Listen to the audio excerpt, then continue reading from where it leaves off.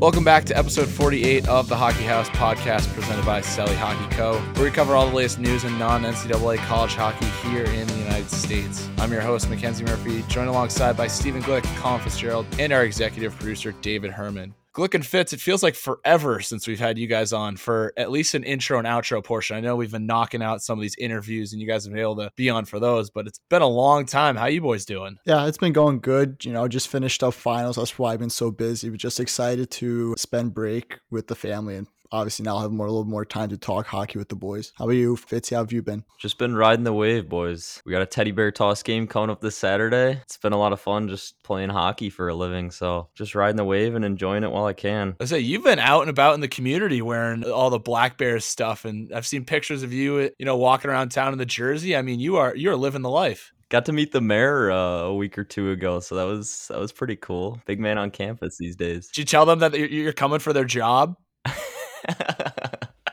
It's like those in the NHL video game when you do be a pro and your guy scores like a hat trick and the fans are holding like Fitzgerald for mayor in the stands.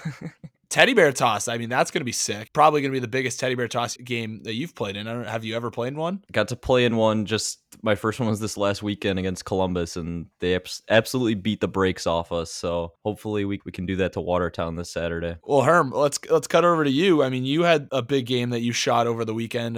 You were at the Army-Navy game on Friday night, and it looked like it was going to be a huge blowout to start, but it turned out to be an actual game. Yeah, no, Army started clawing back towards the end of the game, but Navy got out to a fast start. It was a really, really surreal environment. I've photographed hockey at a mall before once in Palisades, but the rink at the American Dream Mall is completely different. Like, it looks like it belongs in NHL, where it's the lower level of seating where you can be, but then also it's built out so that a level above and a level above that can kind of look down on the action. It's a really, really cool setup. Tim Shahan was really, really cool in welcoming me in on the Navy side of things. I had an inkling going in that Navy was gonna come out on top on that one, so I started photographing for them a little bit more. He was super great at making sure I had access and knew where to go. Navy hockey coaches for letting me on the benches, but it was really, really cool to see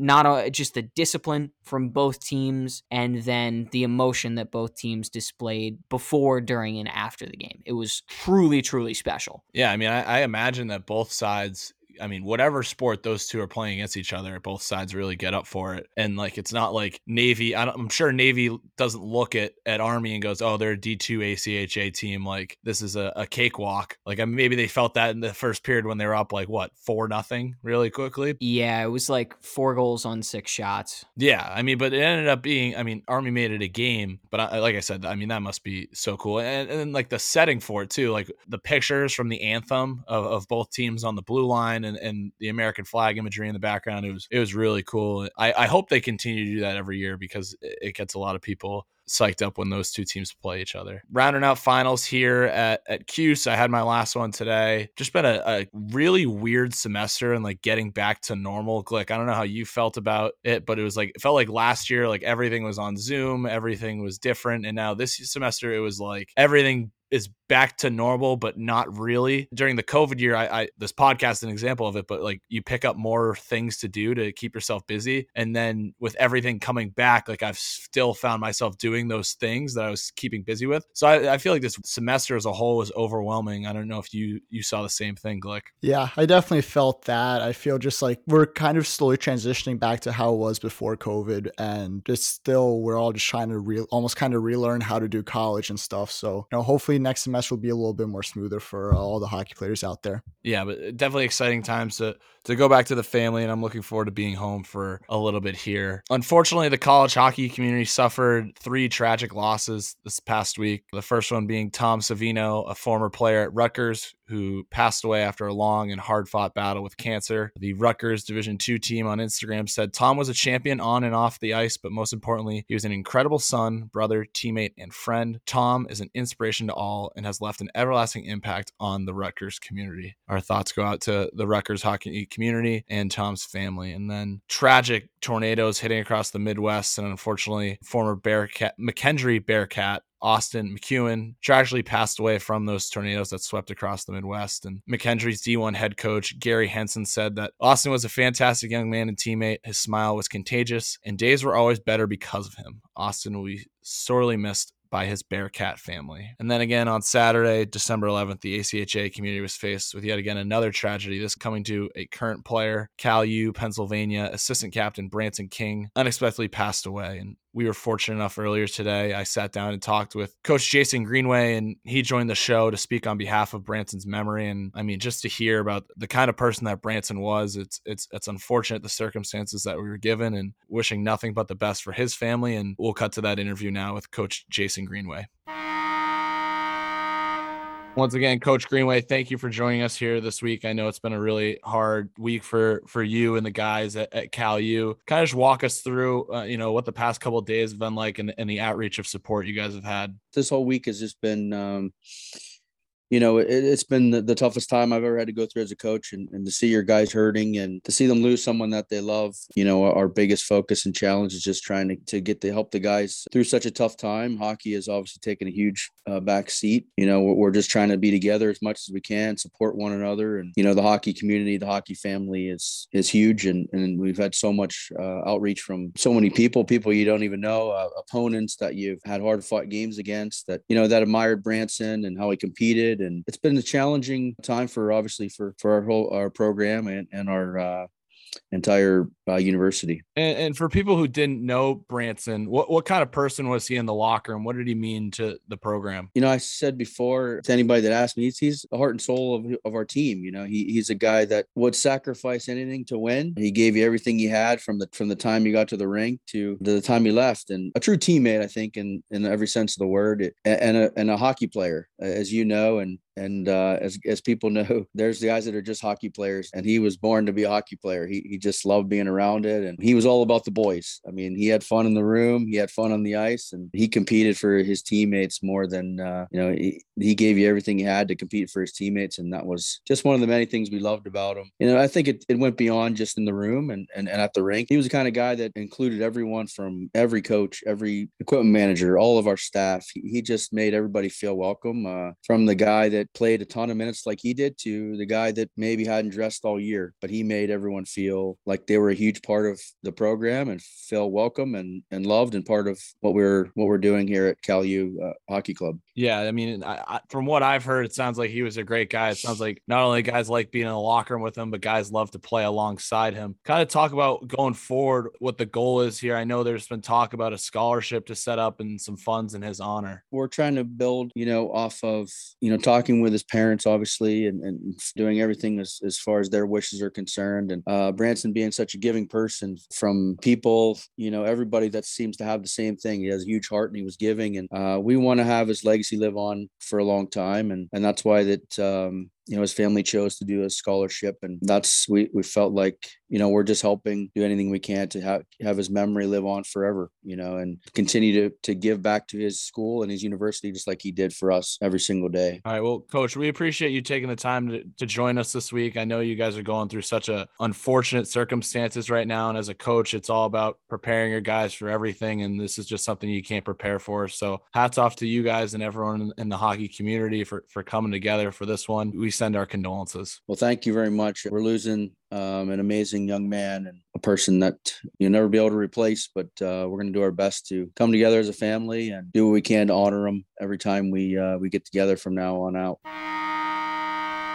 Once again, thank you to Coach Greenway for joining the show. At the time that we spoke, they had not yet released the scholarship in Branson's name, but we just wanted to let everyone know that a scholarship has been formed. It is on the Cal U website under the Make a Gift tab. You can choose to make a donation of any amount. Under the Designations tab, you can choose the Branson Michael King Memorial Scholarship Fund. I know Coach Greenway was adamant that he was such a giving person and that it's no wonder his family chose a scholarship to honor him. I know you guys are feeling it too. The whole hockey community is feeling it. I know this week, just seeing all the pictures getting put out of these three guys, and more specifically Branson, to see what kind of teammate he was. And I know we went through this in the spring with the guys at Niagara, but I just feel for those teammates, especially this time of year. You've played a full semester and you're getting ready to go home, and then my hearts go out to those guys and the families involved. And I guess if there's any bright side to all this, is when things like this happen, we we are once again reminded that the hockey community is such a tight-knit community. And I know myself, I'm thankful to be a part of that. And that's what the Hockey House is all about, bringing guys across the ACHA together. And luckily we have this platform where we can honor these young men who tragically lost their lives. And like I said,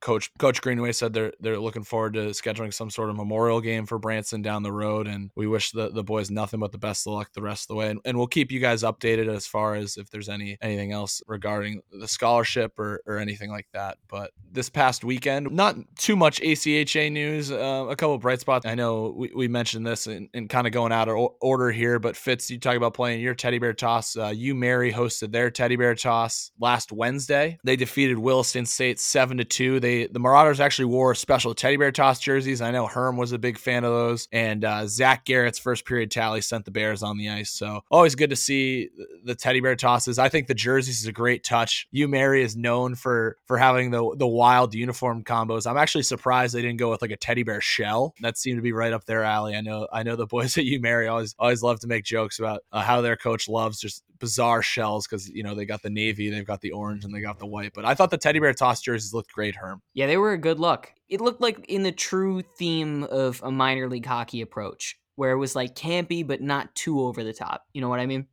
Yeah, and I also think it fit with the color scheme. Like it looked like a good uniform. Like they made the orange blend in with the teddy bears. Yeah, no, it looked good. Yeah, and then they weren't the only team to break out special one-off jerseys this week. I think, if we held the jersey bracket tournament tomorrow, I think this jersey would probably make it to the Final Four. But the UNLV Air Force jerseys were sick, and they wore those on the second half of their weekend sweep against Arizona State. I believe that is now 12 in a row for UNLV. Herm's nodding his head. That's 12 in a row for UNLV. Nick Flanders and the boys are hot heading into the holiday break here. That wasn't the only notable sweep in ACHA Division I this weekend. UCO took care of in-state rival Oklahoma. It gave us probably one of the top photos of the year. I know we've been kind of collecting some of the best ones we get for Herm's photo recaps, but the double middle finger from the crowd at Oklahoma was just great to the boys at UCO. This was one where I had a lot of fun editing it because Betsy Timken, the photographer for UCO, submits me stuff almost every single week.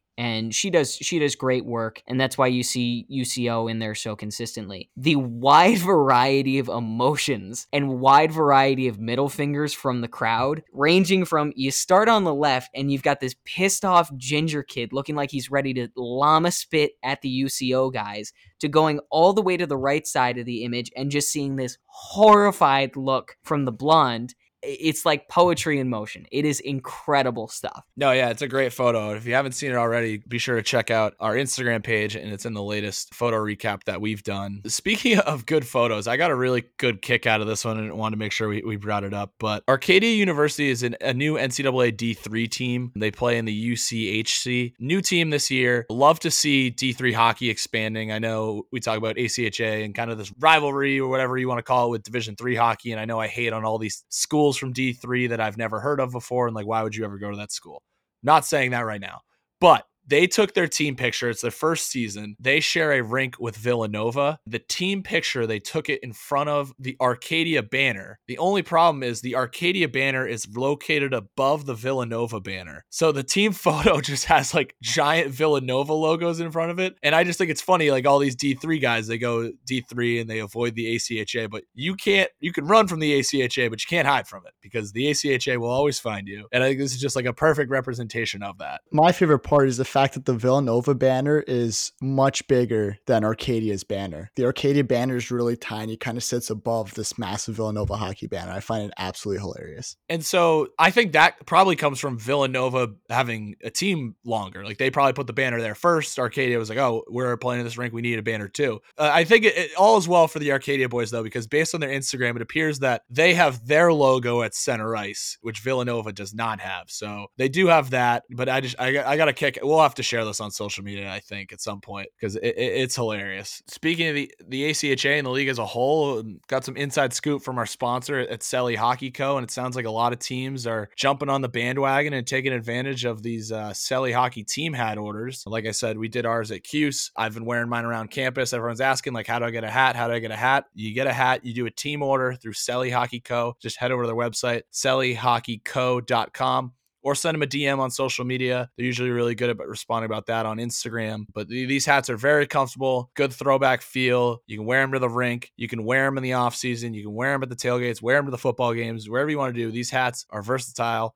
And I highly recommend them. Not only that, if you can't get a team order together, they also just dropped a line of Minnehaha Waves hats, which are gorgeous. I'm thinking about getting the maroon one with the light blue brim. Reminds me of the one that Gordon Bombay would wear in the movies. Be sure to get these. I keep saying it, but like, these are the best Christmas gifts. Probably a little too late if you're ordering your gifts now. Perfect for the hockey player in your life. These are the perfect hats to wear to the rink. So be sure to check them out at SellyHockeyCo.com. Got a great interview coming up this week. This was kind of when we threw around some ideas on Instagram, like, hey, what can we do at the Hockey House? It's year one. What would you like to see? And I forget who sent the DM, but it was like, you should get 2 guys on teams that are rivals and have them come on the podcast together. We just didn't really find the right guys for it. We're looking around and nothing really stood out to us. And then we posted a video on social media from Millersville. Millersville scores a goal and they're playing in Lancaster, and the Millersville backup goalie is like doing the Civ chant to the poor Rutgers goalie who's in net. And we posted this video. Sure enough, a all-out brawl breaks out in the comments section. We sent a DM to these 2 guys because we felt like they were contributing to the conversation in the comments. So we found the Rutgers goalie, Steven Gibilisco from Rutgers. He's hopping on this week, and he's joined by Garrett Balducci, another goalie from Millersville. And these boys were great. It was awesome to get kind of 2 different perspectives on the rivalry together on the podcast with each other. And we hear about, their different paths to playing in the crease in the ACHA. So that interview is coming up next. We're pleased to be joined by 2 ACHA Division II goaltenders from Millersville University, Garrett Balducci, and from Rutgers University, Steven Gibilisco. Boys, welcome to the Hockey House. Thanks for having us, guys. Yeah, thank you. I'd say that was probably the biggest mouthful I've had to do on an introduction. So, boys, welcome to the show. Happy to have you guys on. We're a little interesting today. I think a while back we asked people, hey, what's something the Hockey House should do? Like, what's something that we're not doing right now that you'd like to see? And somebody said, you should get 2 rivals on. Let's get guys who aren't teammates on and have them hash it out on here. And I know you guys are all part of the goalie community, so you're all buddies, but it'll be an interesting perspective here. We got a Rutgers guy and a Millersville guy, and I know you guys compete on opposite ends of the crease, but we're happy to have some opponents on here for the first time. And Garrett, I'll turn it over to you first. How are things going at Millersville this year? Honestly, things are going fucking unreal. I mean, the boys, we haven't lost since the second week of the opening season, on a bit of an 8-game tear right now. Honestly, I can't remember the last time we popped in like less than 7 or 8 goals a game. So we're just kind of in that nice little state of flow right now where just coming to the rinks easy, playing games is easy, and everybody's just having a great time. And then Gibbs, how have you been doing? I've been doing well. The team looks great. Unfortunately, we've had a lot of injuries to start off our year. 6 or 7 guys have been out for 2 or 3 games already. But other than that, we've been doing really well. Just unfortunate that we got a lot of injuries, one of them including myself for a couple games. So it was tough. Yeah, I mean, 2 sides to it. I guess we had some injuries here at Cuse too, and you'd rather have those injuries happen before Christmas than after Christmas, right? When the games start to mean a little bit more. So it's a little optimism for the Scarlet Knights. Yeah, definitely. Garrett, we'll throw it over to you first, and you can kind of just walk us through kind of your hockey career growing up, your minor hockey career, and what led you to end up going to Millersville. I actually got started a lot later than most kids. I didn't get into ice hockey till I was 15, actually. I played like street and roller a lot with my friends growing up. The town I'm from in North Jersey actually has like a recreational roller hockey and street hockey league, so I just played in that, and then I was just kind of looking for more out of hockey, more out of what I could do. So I was like, all right, I figure I'll give ice a try, and I mean, it just kind of stuck. So I just went out and I played house league for the first year of my career before I tried out for midget team. I was a big 18 single A all-star, I like to think. Played high school varsity for 3 or 4 years, and then actually I wound up taking a year off, which is a really nice way of saying I got cut from junior B. I got an email from the team saying, hey, we have nobody coming to tryouts. Do you want to move out to Lancaster and come to tryouts? And I was like, sure, I got nothing else going on. So I went out and I played my junior hockey for the Central Penn Panthers out here in Lancaster, where I'm at right now. It was 2 really interesting years. I mean, the GM said when he emailed me, he was like, yeah, we don't have a lot of guys, and we had less than 20 men on the roster both years that we played. So it was a rough 2 years as far as wins and success goes. But I mean, the nice thing about that being in net is I saw a lot of shots over the 2 years, and I just developed at an unreal rate. Actually, the way I got brought into the ACHA was really funny. So Matt Isle, who was a longtime captain and president of the Millersville team, used to line my junior games. I was backing up one day. I was just warming up, and he comes over to me. He's like, "Hey, man, what are you doing after you age out?" And I was like, I don't know, man. I'm not really thinking about it right now. I'm kind of just trying to get ready for a game here. He's like, you should come to Millersville. We could really use a goalie coming in the next couple of years. And at the time, I was like kind of a dickhead. I was like, club hockey ain't shit. I feel like everybody who plays juniors or shit like that kind of goes through that phase. They're like, I want more than club hockey. I go to my age out year, and I realize that NCAA D3 teams, aren't really knocking down the doors for junior B goalies with 850 save percentages and 5+ GAAs. And so I went to a couple of recruit skates for Millersville, and I was like, holy shit, I was so wrong about this. Like, this is a great group of guys. It's a real family atmosphere. And the thing that really drew me to them is that they really made me feel home. Like, the second I walked in there, just felt like a new home, and they just seemed to really want me. And honestly, it's probably the best decision I've ever made. I'm able to play at a competitive level of hockey with a bunch of great guys that I've been able to call my best friends for the last 4 years. So that's awesome. I mean, the hockey world works in strange ways, and everyone ends up finding a home. And that's, I think, guys like me and Glick and Fitz isn't here, but Herm too. Like, that's why we love the ACHA. It seems like everybody finds their place. It doesn't matter how you got there. Everyone welcomes you in with open arms. And turn it over to Jibs here. How'd you end up at Rutgers, and kind of walk us through your youth hockey career up through college? Unlike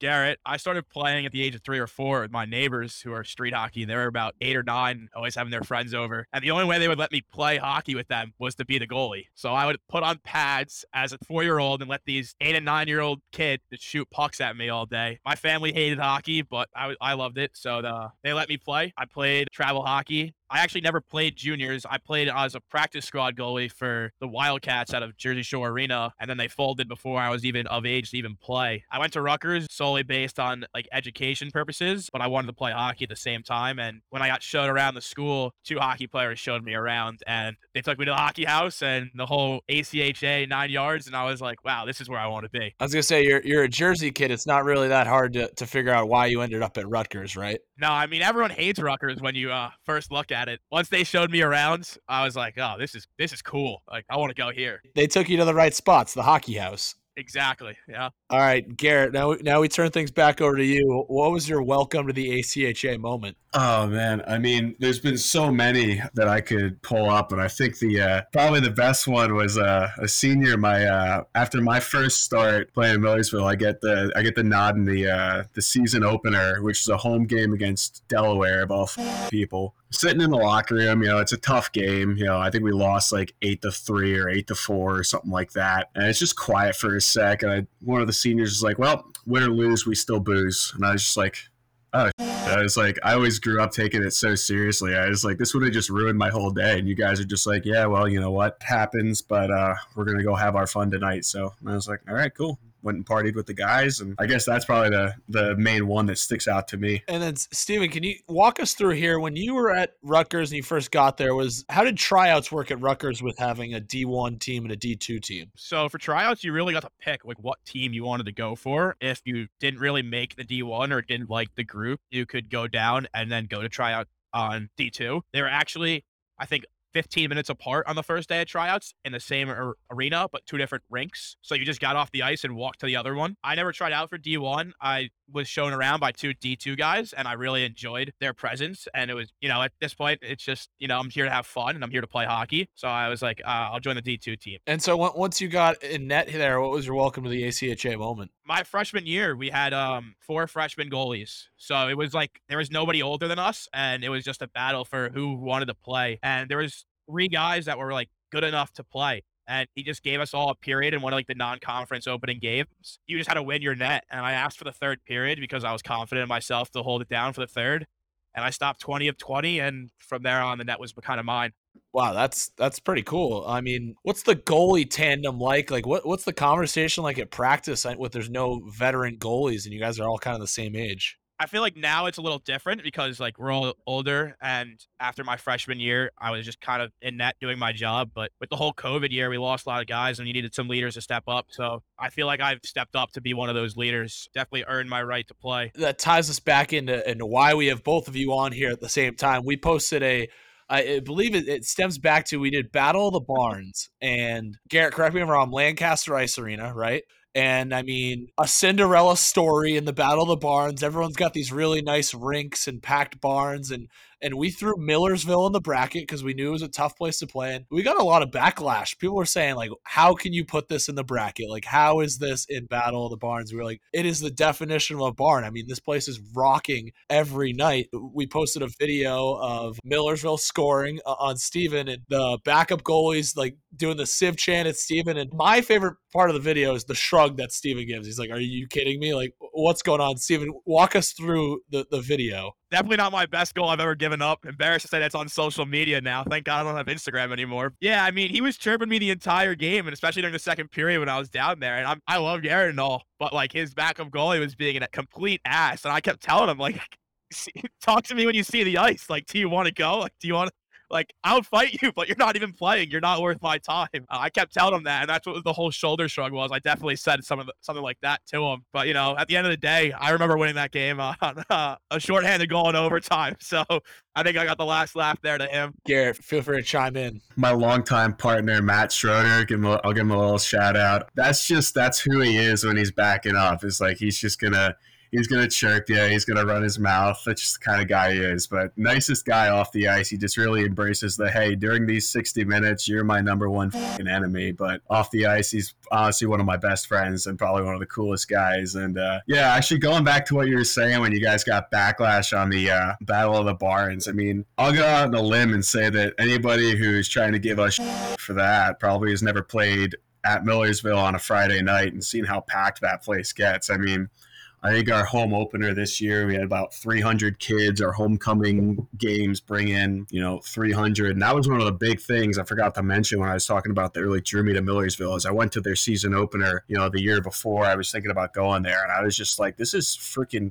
packed. And I mean, it's like a 20-minute drive from campus. And I was like, they have this many kids out here at 8:00 on a Friday night. Like, this is unreal. We did concede that game in overtime on a shorthanded 2-on-0. I had 2-on-1 or something like that. And I'll give Gibby some credit. He made a pretty big save right before that. And you know how it works. Big save at one end leads to usually leads to a chance at the other end, and they won that one, so tip my cap to that. Gibbs, I want to get your opinion on it because I know playing in Division II, there's such a wide variety of teams because some teams are like Millersville where it's their top team and others are it's like Rutgers where you're playing their second team and you play in a bunch of different environments. How do the rest of the rinks compare to playing at Millersville? I definitely got to say I love playing at Millersville as much as, it is a tough place to play. I like that challenge, and I like to be there in front of that crowd. We played in front of them on their senior night, and that was a crazy atmosphere. Some of the other teams they play are a lot. I would say Millersville is definitely one of the tougher ones, but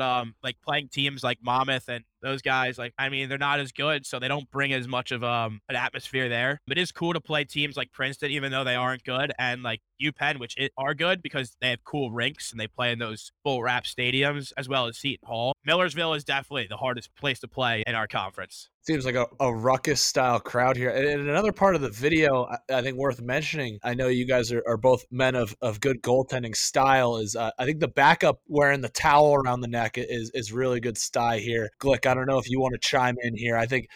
Textbook backup goalie towel. Yeah, that's not a move I personally do. I know my goalie partner, Joey Gibilisco, that's what he do. I think I might have to steal that move for all the games that I back up the rest of the year. I don't know. No, I definitely love it. And I love the fact that he was chirping. Like, I respect it off the ice, like Garrett said. You're all friends at the end of the day. And that guy wants to go get a beer at any time when I'm at the bars with me. I'm always down. And, I love that. But like you said, your enemies on the ice. I do love the style. The towel reminds me of the Miracle Team in the movie. You remember the backup, or I don't think it was the backup, had the towel. Craig Janicek. Yeah, he had the towel around his neck the entire time. So it brings me memories back to that. I definitely love the style. I guess we'll get into it too, because poor Gibbs, his Instagram is gone now, so all the comments are gone. But I know you guys are going back and forth about pad style. So Gibbs, I'll turn it over to you first. At what point in your Rutgers career did you decide, hey, I'm going all out, I'm getting the paint job and the matching setup? I went and had to get new pads anyway, and I did it early over the summer because I already knew I was going to Rutgers. And I was like, oh, let's see if I can get a good pair, get a red, black, and white one. And they're like, yeah, well, it costs all the same to get your pads just customized, just takes longer. And I was like, I have plenty of time until I go to college. I might as well just get them customized. I already know what I want. So I got the pads custom. It just cost the same as what I would have bought. So it wasn't like anything too crazy. The helmet, I'm a big guy of style. I did my helmet in high school. I kind of copied the Corey Crawford look for high school because it was the Warriors. So it's kind of the Indian feathers. I love like that's the one spot you have to personalize yourself, really show who you are. So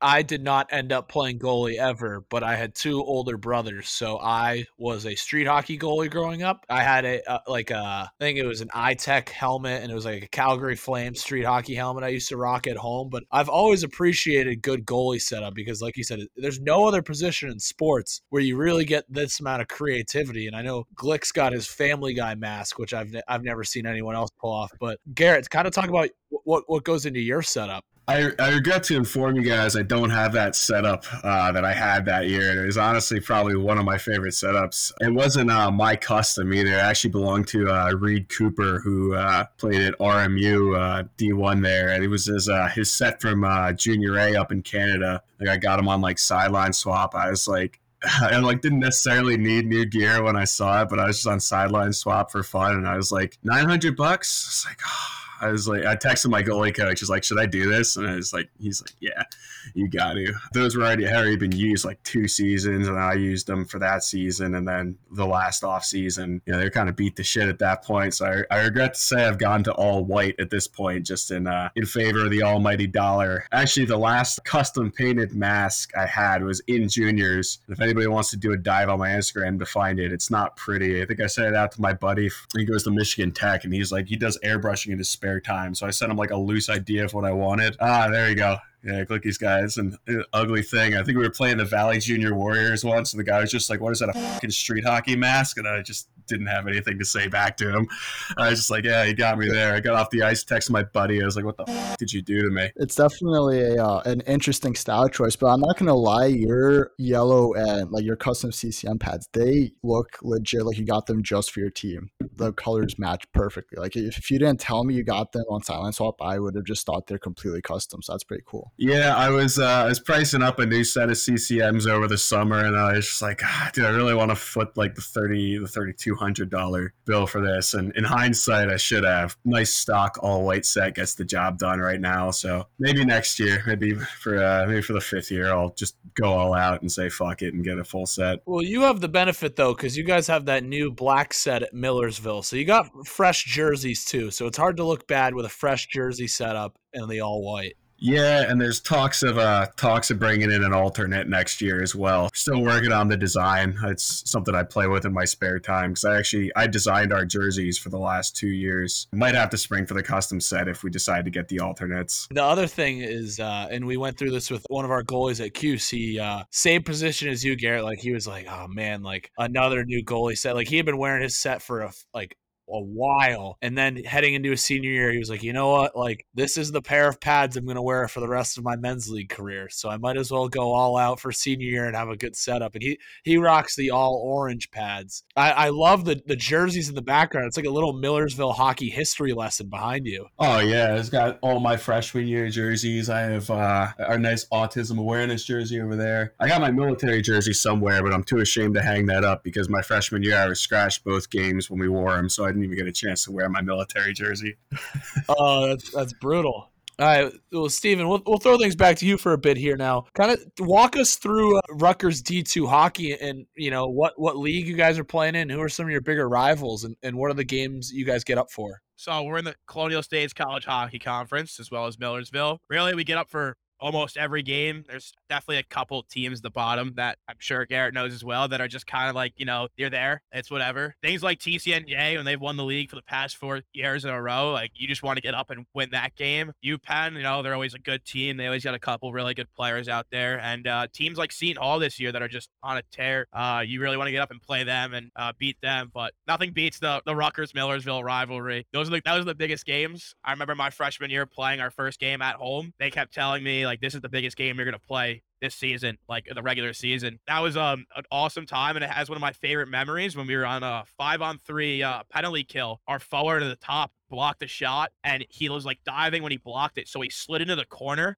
and he couldn't get up because he hurt his ankle really bad. So they had a 5-on-2 in our zone for, like, I would say a good 45 seconds. It was one of my favorite saves I've ever made. I absolutely robbed one of their kids with my glove on a 5-on-2, basically. That kind of was the whole seal of the deal for us there. That was your welcome to the rivalry moment? Yeah, that was definitely the welcome to the rivalry moment that I loved, and that was got to be like one of my biggest saves I've ever made. Steven, I'll let you go first, and then Garrett can chime in. What are these Millersville Rutgers games like now? Are they physical? Is there a lot of chirping? Is it both? Are they high scoring? What do they look like from a viewer's perspective? It all depends, I think, really on the game. Some of them are high scoring and some of them are low scoring, but they're definitely physical and there's definitely a lot of chirps. I mean, as you can see from the Instagram, no one really holds back on the chirping. Everyone lets loose. Nobody likes anybody when it comes to hockey. I mean, off the ice, you guys could do it like how you want, but I really think that me, Garrett, and like Chris Henn, I would say, are like really close and like really good buddies. But otherwise, I think everybody hates each other. I don't think anyone likes anyone. Yeah, I knew that comment section was going to get ugly the second I saw that posted. I was like, I'm going to put my phone down for an hour and come back to this. And I saw the comment section. I was just like, you know what? I hope everybody had fun. But yeah, those games are great. Like Steven said, you never know how they're going to be. I mean, I played one game against Rutgers my freshman year, which was our first round game in the playoffs, actually. And I think I wound up being like 6-5. We lost in overtime. The 2 games I started last year or 2 years ago, I should say, against Rutgers were, it was like 5-3 and 4-3 or something like that. And they're just battles from the beginning to the end. And like Steven said, I mean, obviously it's kind of funny because like nobody told me, like even going into the first game against Rutgers my freshman year, that this is a big rivalry. So I guess it's kind of the opposite, because I always think about like the other in-state schools we play, like Westchester, Penn, and Scranton. They're like, these are the big games. And then it really turned out to be a big rivalry starting my freshman year. And yeah, it's nuts. It's like, it's just a sick environment to be in, whether you're at Rutgers or you're at Lancaster Ice Rink. And it's cool to have those games and those teams that you just want to go to absolute war with for 60 minutes. And like Steven said too, anytime we get to go in and play TCNJ is great, especially piss pumping them like we did this year.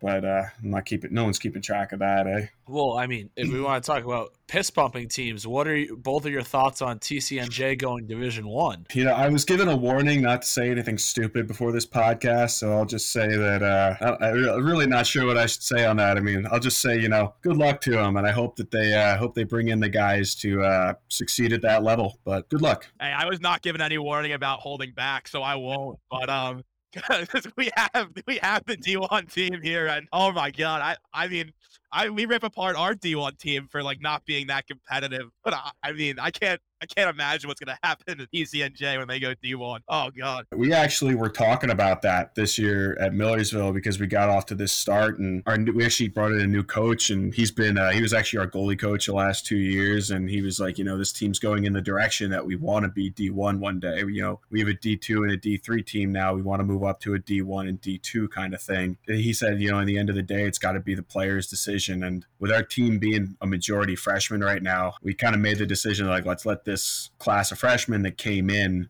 get older. Let's maybe wait till they're juniors before we try to make that jump. Give them a couple years to play together, develop, and get even better, and ramp up the recruiting like we had been the last couple of years. So that'll be after my time here, but I just I want to see what they do in the future and how they continue to succeed. Oh no, I guess I want to go back. You talked about that comment section, Garrett, and it was crazy. We post so that, like I said, it was submitted for Battle of the Barns. Unfortunately, because Millersville got knocked out early, we didn't get to post it. So we like put it in the vault, and then slow content day. What are we gonna post today? It's like, oh, we got this video from Millersville we still haven't posted. Let's just throw that on the feed. And then we posted it, and it was like just throwing gasoline on the fire and walking away because sure enough, my phone's blowing up because I have notifications turned on for comments. Herm is sending me screenshots of the comments and be like, are you seeing this? And it was just wild. It turned into an all-out brawl. Yeah, you got like alumni, you got current players going at it, and on the Battle of the Barns thing, I mean, I'm not really that mad that we lost first round, because if I remember correct, we probably would have had to go up against Liberty in the round after that. So I can't really complain about that. It was either a first round exit or an absolute piss pumping at the hands of Liberty. No, I remember when that was posted, and I was cracking up. I was like, just like Garrett, I was like, I'm gonna sit back a little bit and like let the comments unfold before I say anything. I don't know. I was like, my teammates were getting ripped apart. They were getting ripped apart. So I was like, I got to hop in. And I just commented at somebody. I think it was an alumni. I was like, I remember winning this game in overtime on a shorthanded goal. And then he asked who the fuck I was. And I was like, I'm just the goalie that beat you both times. Not a big deal. I was like, who the hell are you to chirp me?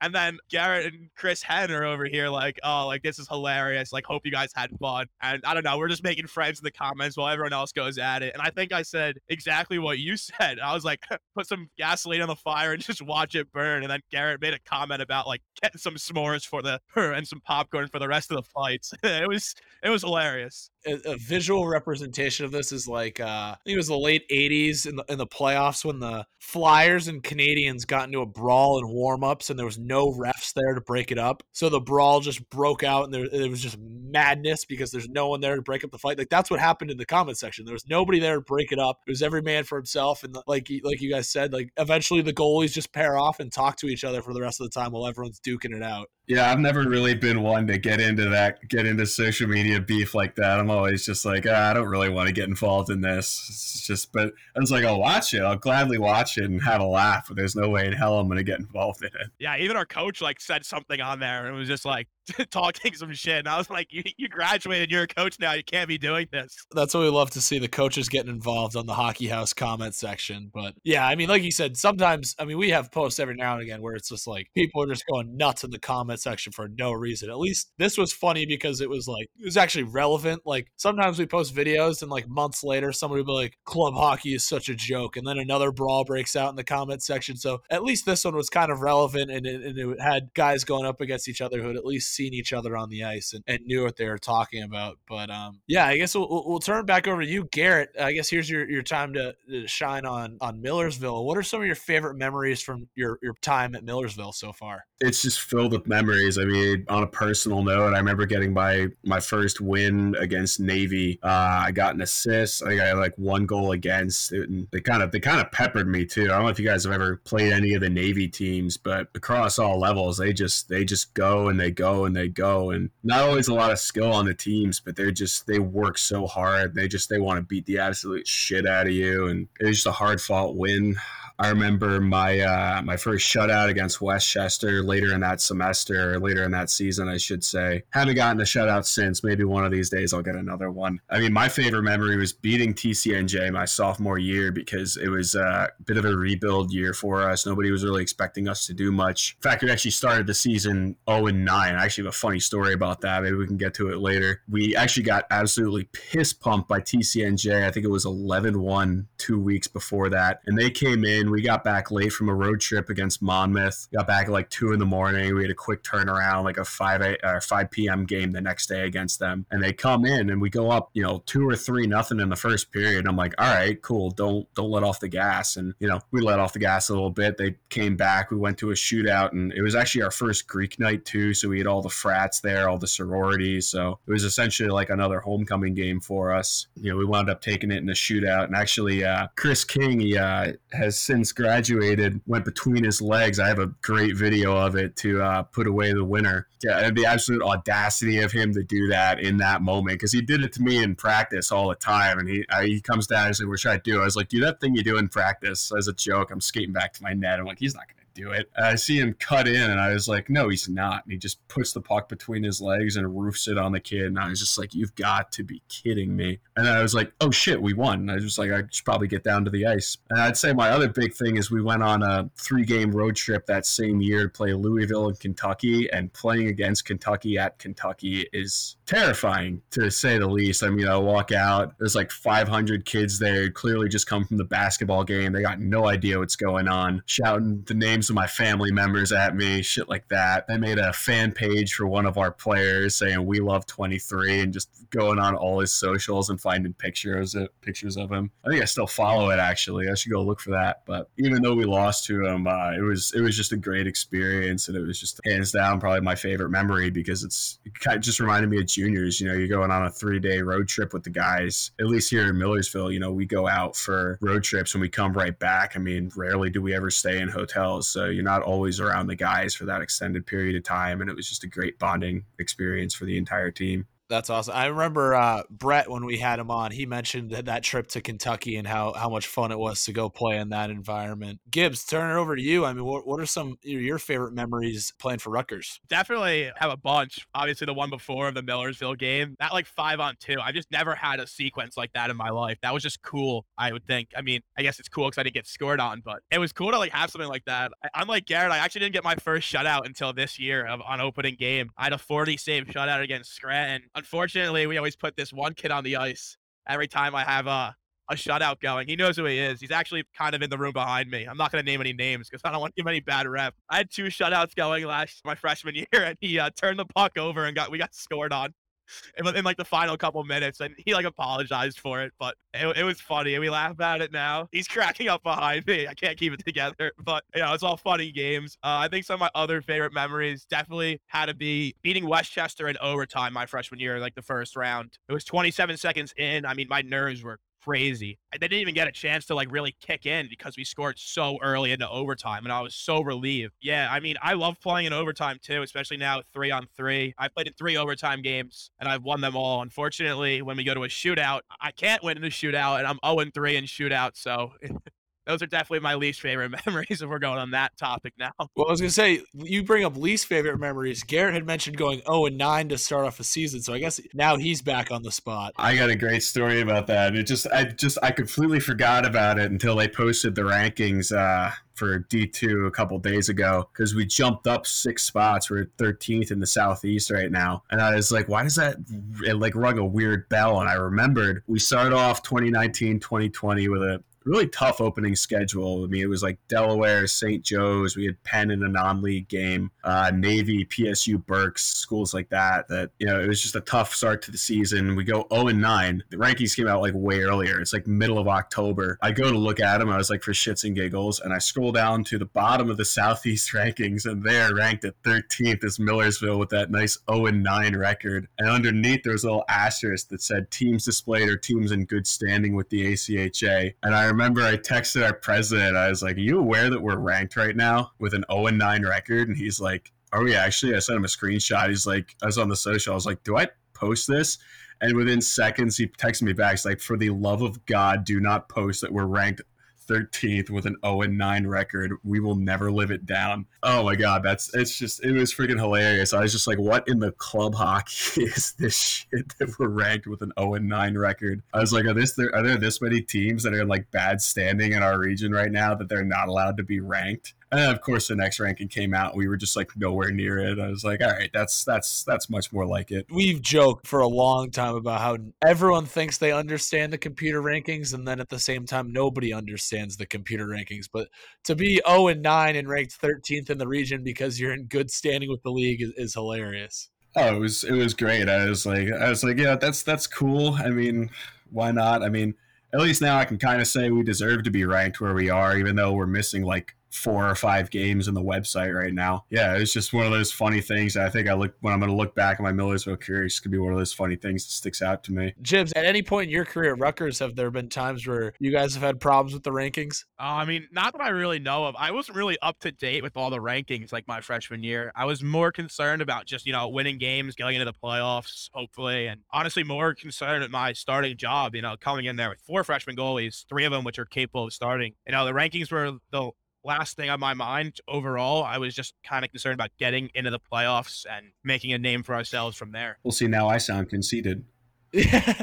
Well, no, I mean, I look back on my freshman year too, and I didn't really understand how the rankings work. And as a freshman, there's just like so many new things around you, and like you're in college, you're playing college hockey. There's so many other things in your mind than the rankings. I now, as an older guy on the team, and I see that stuff, as soon as they're posted. So it's an interesting perspective. Like I said, it was one of the least things I was worried about. I was more concerned about going out there and playing hockey and having fun to start. Well, before we start to wrap things up, if either of you want any other stories you guys want to mention while we have you? Another way we like to end it too, if you want to give a shout out to any teammates too, any beauties in the locker room, we want to hear about them. I mean, I guess I have one story before I give my shout outs. It'll kind of go into my shout outs. This year I was out for 2 games with a concussion. I want to give a shout out to the other 3 guys in the room behind me, Tim Enzano, Sean Murphy, and Rob Perocco for giving up the 2-on-0 when the guy absolutely trucked me. I love those guys, and they're absolutely hilarious. And it was an unfortunate bounce that led to a 2-0. I also dove out at the kid and got crushed. So it was kind of on me, too. Did you keep the puck out of the net? And the puck didn't go in, but it was already 3-0 then with 2 minutes left. It was kind of unnecessary. Oh, that's a bummer. I was more concerned with stats at that point. I'll give Brett Vaccarello and Alex Edelberg a shout out, the current residents of the Millersville Hockey House who let me sleep on that couch every Saturday night. Love that. Love a good hockey house couch sleep. Oh, yeah. We thank you boys for coming on. This was awesome, and no better guys to come on in the first edition of Hockey House Rivals and get two guys giving perspectives on their program and the rivalry that's brewing. I think a lot of people didn't realize, kind of like Garrett mentioned, as a player, he didn't even realize how big of a rivalry this was, but it's really cool kind of discovering the rivalries around the ACHA like we have between Rutgers and Millersville in Division II. Yeah, thank you guys for having us.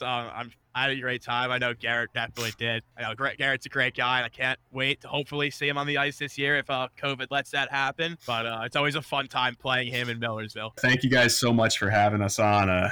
Been looking forward to this for weeks. Once again, thank you to Garrett and Steven for joining the show. Love doing that. We're going to have to do that again. If you have any more rivalries that you think are worth bringing up on the podcast, or if 2 guys who can't stand each other, you think we should get them on, please let us know. But that interview was presented by Selly Hockey Co. Not a lot of games this week, but I think the game of the week would be the game of the week if there were more games. I think you guys understand where I'm going with this one. But this week's game of the week, we have Bowling Green taking on Toledo outdoors at Fifth Third Field in Toledo. This one's going to be a really good one. I know Bowling Green came out with jerseys for this one, and they are gorgeous. They also got help from their Division I NCAA equipment staff and hooked them up with some brown helmets for the event. So they are going to be all decked out for this. But I think this is like every ACHA player's dream is to play outdoors. It goes probably like playing outdoors, going to nationals, playing outdoors, scoring teddy bear toss goal.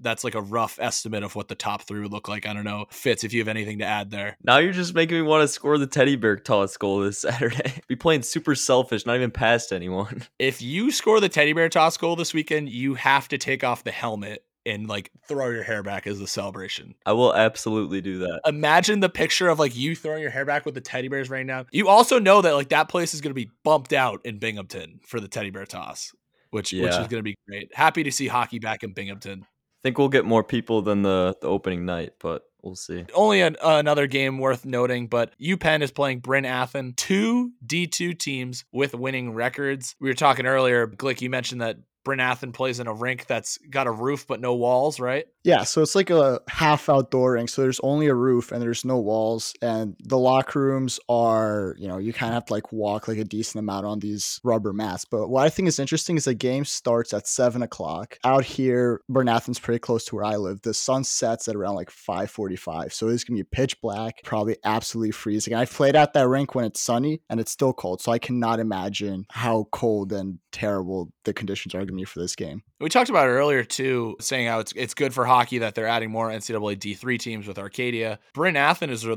reverse of that. They kind of got not Robert Morris, but they were like, yeah, we're getting rid of varsity hockey.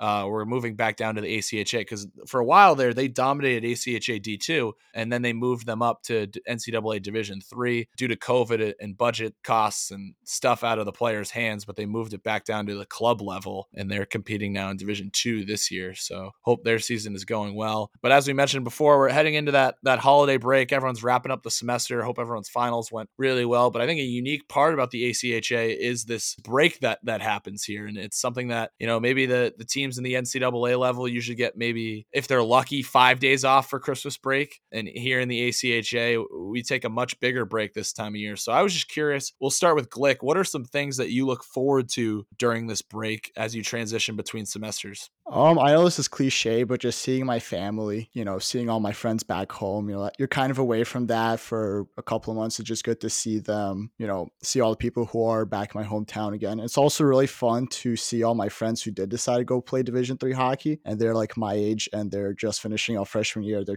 still trying to figure out how college works. So I can just brag that I'm graduating in a year. There you go. And Fitz, when you were playing, what were some things you look forward to about going home for the break? I know you guys are all thinking it, so I'll be the one to say it. Santa Claus, he's coming on Christmas Day. You got to be excited for Santa. The big man's coming. My biggest thing was pond hockey. Just with my brothers, we'd hope that it'd get cold enough, and usually on was it New Year's Day, they have the Winter Classic usually, and we'd watch that, then go play pond after that. It's nothing better than that. Well, Herm, we'll throw it over to you next, and you can either talk about what it was like when you're in college, or you can talk about the craziness that's going on in your household right now with your brother.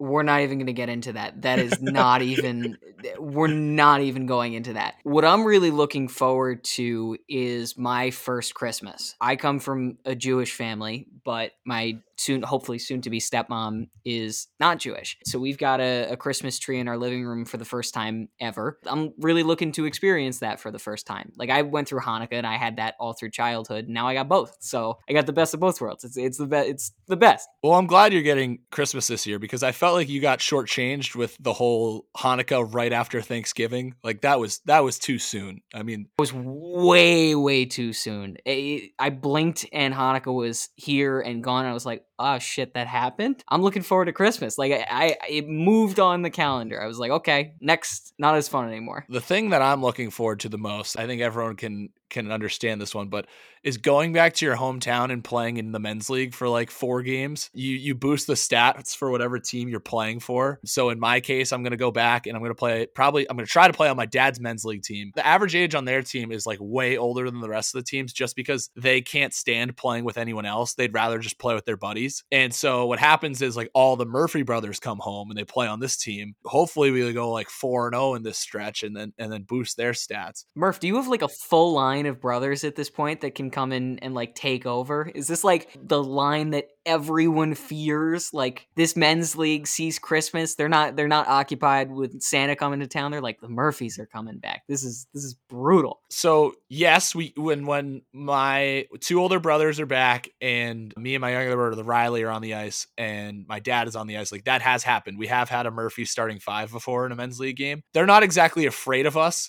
I mean, we're all pretty nice guys. What they are afraid of, though, is when I go to the rink and I'll play in like the early game, and then the next game the team won't have enough guys, so I'll play in that game too. Last Christmas break, there was one men's league team I think I played against every week, and they just hated playing against me because I would play on the team that only had 6 guys. So I, being the youngest guy, would just like stay out there the whole game, and they just hate that. So I guess that goes into my message of, when you're home for Christmas break, like, don't be a jerk in your men's league, especially if you're decked out in your team gear. Like, that's a bad look for the ACHA. Got to make sure we're repping the brand properly. But if you do like live in a high populated area and you are playing against like D3 guys in your Christmas break men's league games, like, go full tilt, like, represent the brand, show them how it's done.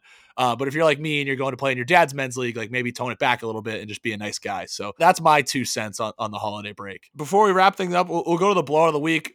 This was Glick's department this week. So Glick, why don't you take us away? A couple surprises for me here, or at least one surprise in the blowout of the week. Actually, there's 2 separate games that get the title this week. So we'll start off going out to the West Coast. University of New Mexico D3 played University of Colorado Springs, and University of New Mexico thrashed Colorado Springs 13-1. And not to be outdone, UMass Amherst D2 defeated Keene State D2 15-3. Both these games with a 12-point differential. Neither of them just couldn't get the extra goal to go above the other team, so they both get to hold the title. Yeah, I mean, New Mexico's been rolling this year, but I mean we were on the Keene State bandwagon for a little bit there, and to see that score is surprising. Hockey house curse. You don't even realize it, Murph. Remember how I said Keene State was a hockey school last episode?